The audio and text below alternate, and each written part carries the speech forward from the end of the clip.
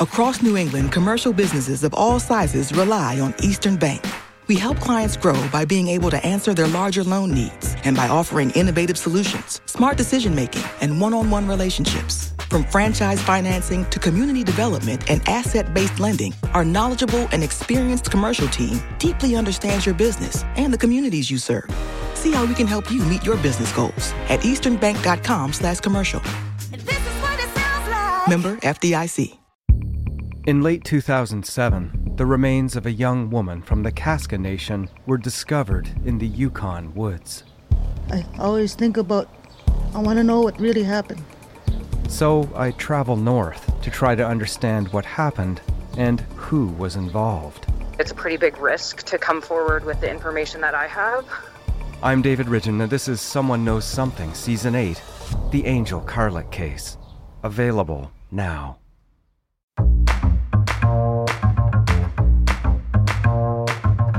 Welcome to Say More from Boston Globe Opinion. I'm Shirley Leung. Today we're doing things a little differently. We're turning the mic around. My producer, Anna Kussmer, is going to be throwing me questions. Some from our listeners, some from colleagues and friends of the show. I've been hosting Say More for 6 months now, so it feels like the right time to put me in the hot seat. Okay, Anna, take it away. Go easy on me, please. So, Shirley, how does it feel to be on the other side of the microphone? We literally switched seats. You're in the guest spot. How are you feeling? I hate it. It's excruciating. I have a new appreciation for everybody who gets interviewed by a journalist or dare to be on a podcast. New empathy for your guests. Exactly. And any person I interview. I mean, it's scary. It's scary to be on the other side, but I guess it's for a good cause. So you've been doing Say More for a while now. What are your thoughts about hosting a podcast? How is it different than what you expected? I thought it'd be very similar to writing a column. You know, I have my opinions. It's very conversational, but it's really different. When you ask questions, you're not always looking for information, like a reporter. You're looking for emotion or feelings. You got to shape questions differently and you want to tell stories and in a certain order. Because when I write stories, I just, throw out a lot of different questions. And then through my writing process, I can put all the answers in the right order.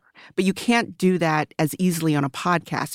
You have to ask the questions in a certain order so you can have a nice arc of a story. So that's very different for me. Was there a particular guest that stood out to you or changed the way you think? Definitely Heather Cox Richardson. She's the BC historian. She just wrote a book. I write a lot about business, but not as much about politics. Talking to her, reading her book, I realized how close America is to having an authoritarian leader again, and that this has happened before in our history, and we can stop it. We have the power to stop it, whether it's through voting,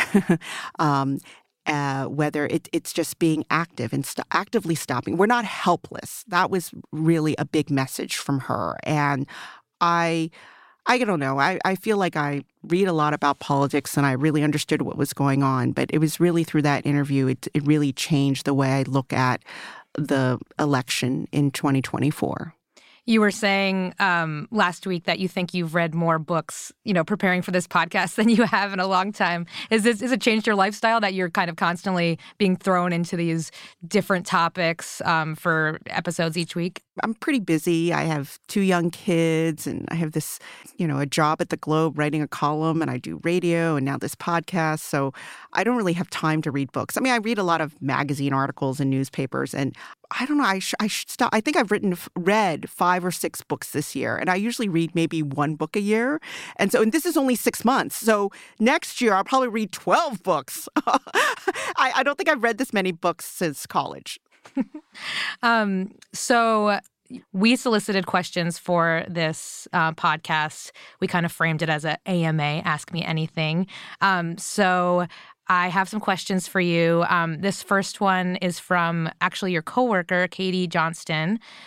So she's asking, So you are a mom of 2 boys. Your sons are both really into basketball. And Katie says she remembers you learning about the game and going to tournaments on weekends. And she says you work so hard. You're such a devoted mom. And I'm wondering, how do you think about the balance between, your role as a parent and your work life? Oh, that's a good question from Katie. Katie's also a working mom as well. And I love my kids. I love my family. I love the fact that I have a job where I can sit in my pajamas, turn on a laptop, and have influence from sitting in my pajamas sometimes. And it's a really, my ideas are what can drive change. So I'm really lucky that way. But I also always remember I only have, maybe 18 years with my kids that they're home, and then they're going to go away. And I remember another colleague had told me this, that when I had a baby, 6 months old, and he wanted to hold my baby. I was like, why would anybody want to hold my baby? And he's like, it goes by really fast. And now my kids are 10 and 12, so they're halfway out of the house, right? And so I remember that every day, that time with them at home is very precious. So that's why I drive them to basketball on the weekends or drive them to violin lessons. It's a really special time, and it's not going to last forever. So when Katie asked that question, I also shared her curiosity. But I always, with these questions about working moms, I always stop myself, would we be asking a man that question? But also the struggle is particularly real for moms. I think we all know that in some level. So I just wanted to know if you have any reflection on being asked that question. I'm sure it's not the first time you're being asked, just in terms of thinking about the particular pressure on women to kind of be everything. I like it when I get asked this question because I think it's important for women to talk about their families, to talk about their love of raising their children. There was a time when I was interviewing female CEOs, maybe who are in their late 60s now, when they were climbing the career ladder, they would actually hide pictures of their kids. They didn't want people to know that they had a family because they thought that would hurt their career. And we're not there now. I mean, we're celebrated for having families and for having good jobs and being a manager. I recently had a lunch with a hospital CEO, and she has this great phrase. She says, you can have it all, you just can't do it all. She was like, you can hire someone to clean, you can hire someone to take care of your kids, or, have someone else do it, but don't try to do it all. You can have it all, you just can't do it all. So I'm going to pull another question out of our listener mailbag. This one is from listener Narcissa Campion, and she asks, do you have any advice for your younger self? Oh, that's a good question. Okay. Well, can I give you advice that I actually tell younger women all the time? Definitely. So this is my second time at the Globe. And when I was at the Globe the first time, more than 2 decades ago, all the young, I was in my early 20s, and the girls would get together, the girl reporters, and we would get together and we'd say, why do the boys get all the best assignments? What is it about them? And, of course, the boys would play basketball with the male managers, or they would ask them out to lunch, and they would articulate, what they wanted to do. And so when I left the Globe and went to the Wall Street Journal and I came back, I said, I'm going to be like the boys, So I started asking, the editor of the paper or the managing editors to lunch. Every year would have lunch with them. And so I always tell younger women this advice: bosses can't read your minds. So I have lunch with them so I can tell them what I want to do. If you think about your bosses or your managers, they manage so many people. They have no idea what you're thinking. They have no idea what you want to do with your career. They're not even thinking about you, really, most of the time. So you have to kind of create a vision for them, or you have to tell them what you want to do. That is the only way that you are going to move up at a company or get what you want out of your company. my wish for my younger self is that I wish I'd learned that lesson not at 32, but at 22. So listener Barbara Gibson wants to know about your relationship with social media. How has it benefited you? Has it been a blessing or a curse? Oh, I hate social media. I wish it didn't exist. It's so much work, right? And Twitter, X, whatever you want to call it, it's toxic. I'm on Threads now, which is the Meta/Facebook alternative to Twitter. At the moment, it's very welcoming and very safe. As a woman of color, as a woman journalist on Twitter, I was trolled. It was horrible being on Twitter. I'm virtually stalked for whether it's my ideas, or, it's racist. So I'm so glad that a lot of us are getting off of Twitter. We're back with Shirley Leung after a short break.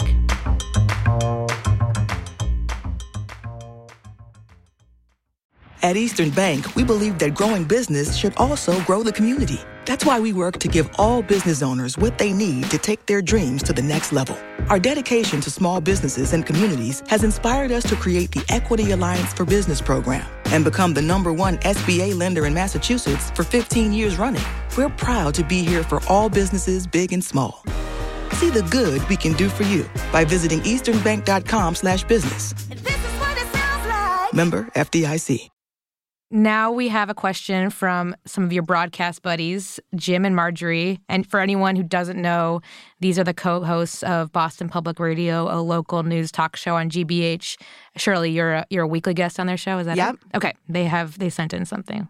So, Shirley, you know what I wonder? How do you do it? You get 2 small children.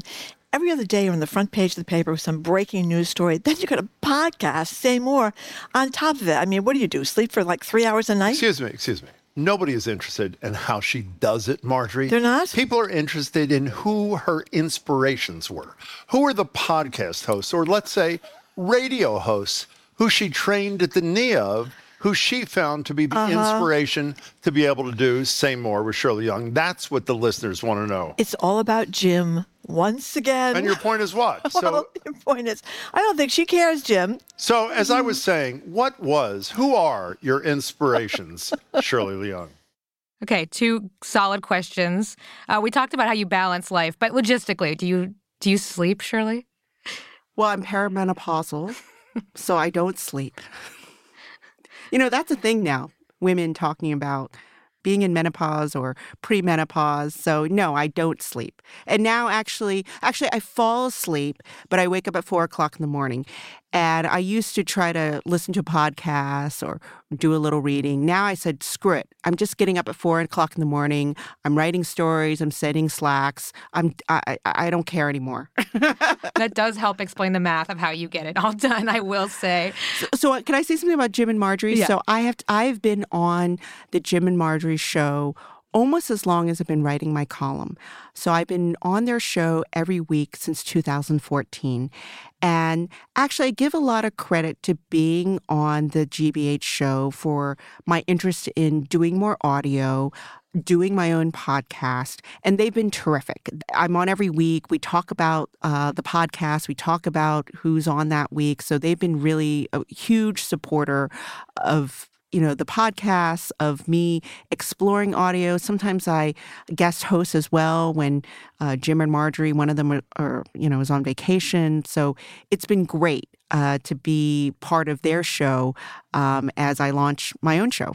So who are your podcast host inspirations? Don't say Jim Browdy. I won't say Jim Browdy. Actually, I wanted to say, listening to that clip, is there a question here? That's what Jim would say, always. Well, I love Kara Swisher. I mean, actually, you've heard me tell this story. Like, I was not a podcast listener until the pandemic. And so when we were all stuck at home back in 2020, and I would have to walk the dog. I also never walked the dog. My husband always walked the dog. But I needed to get out of the house, at least once a day instead of sitting at my front of my laptop. And so I started walking the dog and listening to podcasts. And that's when I started listening to The Daily. I started listening to Kara Swisher back when she was at the New York Times, Sway. I loved it. And then now I listen to The Journal. I love listening to, I like The Journal because it's 16 minutes. I've been listening to the Globe's Charles Stewart podcast. I'm not into crime podcasts, but I am into the Stewart podcast. So we have another question from Helen Chin Schlitke. First, can you quickly explain who Helen is? Helen is 92 years old. We call her Aunt Helen. She has been around, obviously, forever, but she's born in Charlestown, and she's just an institution in the Asian American community. She was like one of the, first Asian Americans to work on Beacon Hill in state government. I think she worked there for decades. Wow. So Helen, unsurprisingly, considering what you just said, wants to know about your own Chinese background. She asked a couple questions. I'll just tell you all her questions and you can just decide what you want to answer. But she asks, did you have Asian playmates growing up? Did you speak Chinese at home? Did you grow up observing Chinese holidays and tradition? Oh, that's a good question. I guess I've never talked about that with Aunt Helen before. So I grew up in Maryland, in a rural part of Maryland, rural like farmland. Now it's considered a suburb of Baltimore, but back then it was like farm. You grew up in Harford County. I mean, that's like, farmland out there. And so there weren't a lot of Asian Americans in elementary school or in high school. And my parents had immigrated from Taiwan and Hong Kong. And so my mom didn't really speak a lot of English. My dad didn't speak. I mean, he was a doctor, a government doctor, so he spoke some English, just enough to get by. And so when I went to school, my first language was Mandarin. I didn't speak English. And so I was in English as a second language classes in kindergarten. And so, but being in America, it was pretty easy to pick up English and learn English. But I also my grandparents were still alive and they were still in Hong Kong. So we would spend every other summer in Hong Kong. My mom was a stay-at-home mom. So we would spend a whole month in Hong Kong every other summer. I must have spent 6 summers in Hong Kong. So I got to know a lot about, Asian culture, Chinese culture, certainly the best dim sum in the world in Hong Kong with all my aunties. And, I had aunties where we number them, auntie number 1, auntie number 2. They, they didn't have names. They just had numbers because, auntie number 6, and so I had cousins. So I love my Chinese culture, having actually spent time in Asia. So, our podcast, we have a pretty good audience, but I thought we could expand to some younger audience. So I thought I'd reach out to an expert. My name is Evan Lim, and I am 10 years old. Who's that? That is my son, Evan. Okay, so this is his opinion of your podcast. Lots of politics. That's all I know. But I also tried to tell my mom to get better people on the podcast. More famous people. That's easy to get. But she, for some reason, invites the most random people I never knew. Okay, bit harsh, but honest. My podcast means nothing to my son unless I have Victor Wembanyama on the show. We did discuss some good questions for Victor, so when we do have him on, I think we should have Evan to come help us come up with some questions. I think that'd be great. So we tried to get Jeremy Lin, who was a Harvard basketball star and then went to play in the NBA, an Asian American, right? But he said no. But maybe we'll make another run at him. I would love to have Jeremy Lin on. He's also an activist too. Yeah, maybe we'll actually get your son to listen to our podcast if we get him. Exactly. So, who are some looking forward to another 6 months of the podcast? Who are some dream guests for you? Who would you love to have on the podcast? Before her congressional hearing and testimony, we wanted Claudine Gay, the Harvard president, on the show, and we've put an ask into her when she first became president earlier this year. So, of course, I would love to have her on the podcast. I think all of us would love to hear from Claudine Gay. So open invitation. That invitation stands, President Gay. I also was thinking, in addition to her, I'd love to hear from Penny Pritzker, who is effectively the chair of the Harvard board. So I think she would be a great guest, too. I need to go through my list. Conan O'Brien. Oh, yeah, we'd love to have Conan O'Brien out. Conan, if you're listening, we would love to have you on. I know you're super busy. Brookline native, Harvard grad, hopefully hilarious on a podcast. He does have a podcast. He's funny on it. I'd love to have Nobel Prize winner Claudia Golden on. She's at Harvard, an economist, and she has been writing about the gender gap for 40 years. And I'd love to have her on for Women's History Month. So any holiday plans? Well, we're going to L.A. We're going to Las Vegas. My husband and I, we got married in Vegas 20 years ago. So we're going to go to Vegas, take the kids for the first time. So maybe, I don't know, should we get married again? Should we do what Ben Affleck and Jennifer Lopez? Should we go to that little chapel and get married again? Renew our vows? I support the idea. Sounds fun. If it's good enough for Ben Affleck, it's good enough for me. We'll wait in line with Ben Affleck and Jennifer Lopez. There you go. And that would actually be kind of fun. I've heard a rumor that you make really good holiday cookies. What kind do you make? Well, I've been baking cookies with a friend for 20 years, and we make pizzelles or pizzellis, the Italian cookies, which I love. But I like to experiment. So what did I bake this year so far? I baked toffee with sea salt. That was pretty good and easy. I baked ginger snickerdoodles. I like that. That was a good one.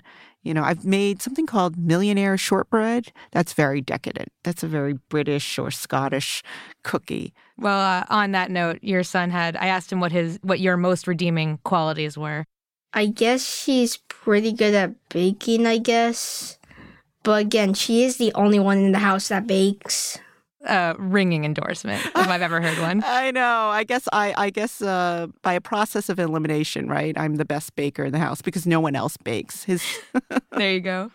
Well, Shirley, thanks so much for doing this. I think 2024 is going to be our year. I hope we never do this again. This is the last time we do this. See you next year, same place, same time. We're gonna turn the mic on you next year. I'm not nearly as interesting as you. No. Next year's your turn. All right, I'll have a really interesting year, so I'll think of things to talk about. Well, thanks for having me, Anna. Anytime. Say More is a production of the Boston Globe. Today's episode was produced by me, Anna Kussmer, and Scott Hellman. Our editor is Jim Dow. Our engineer is Uzair Ahmed. Our music is from APM Music. If you like the show, please follow us and leave us a review on Apple, Spotify, or wherever you get your podcasts. You can email us at saymore@globe.com. I'm Anna Kussmer. Thanks for listening. I'm Evan Lim. Thanks for listening. This is probably my peak. I'm probably peaking right now. This is gonna make me famous, isn't it?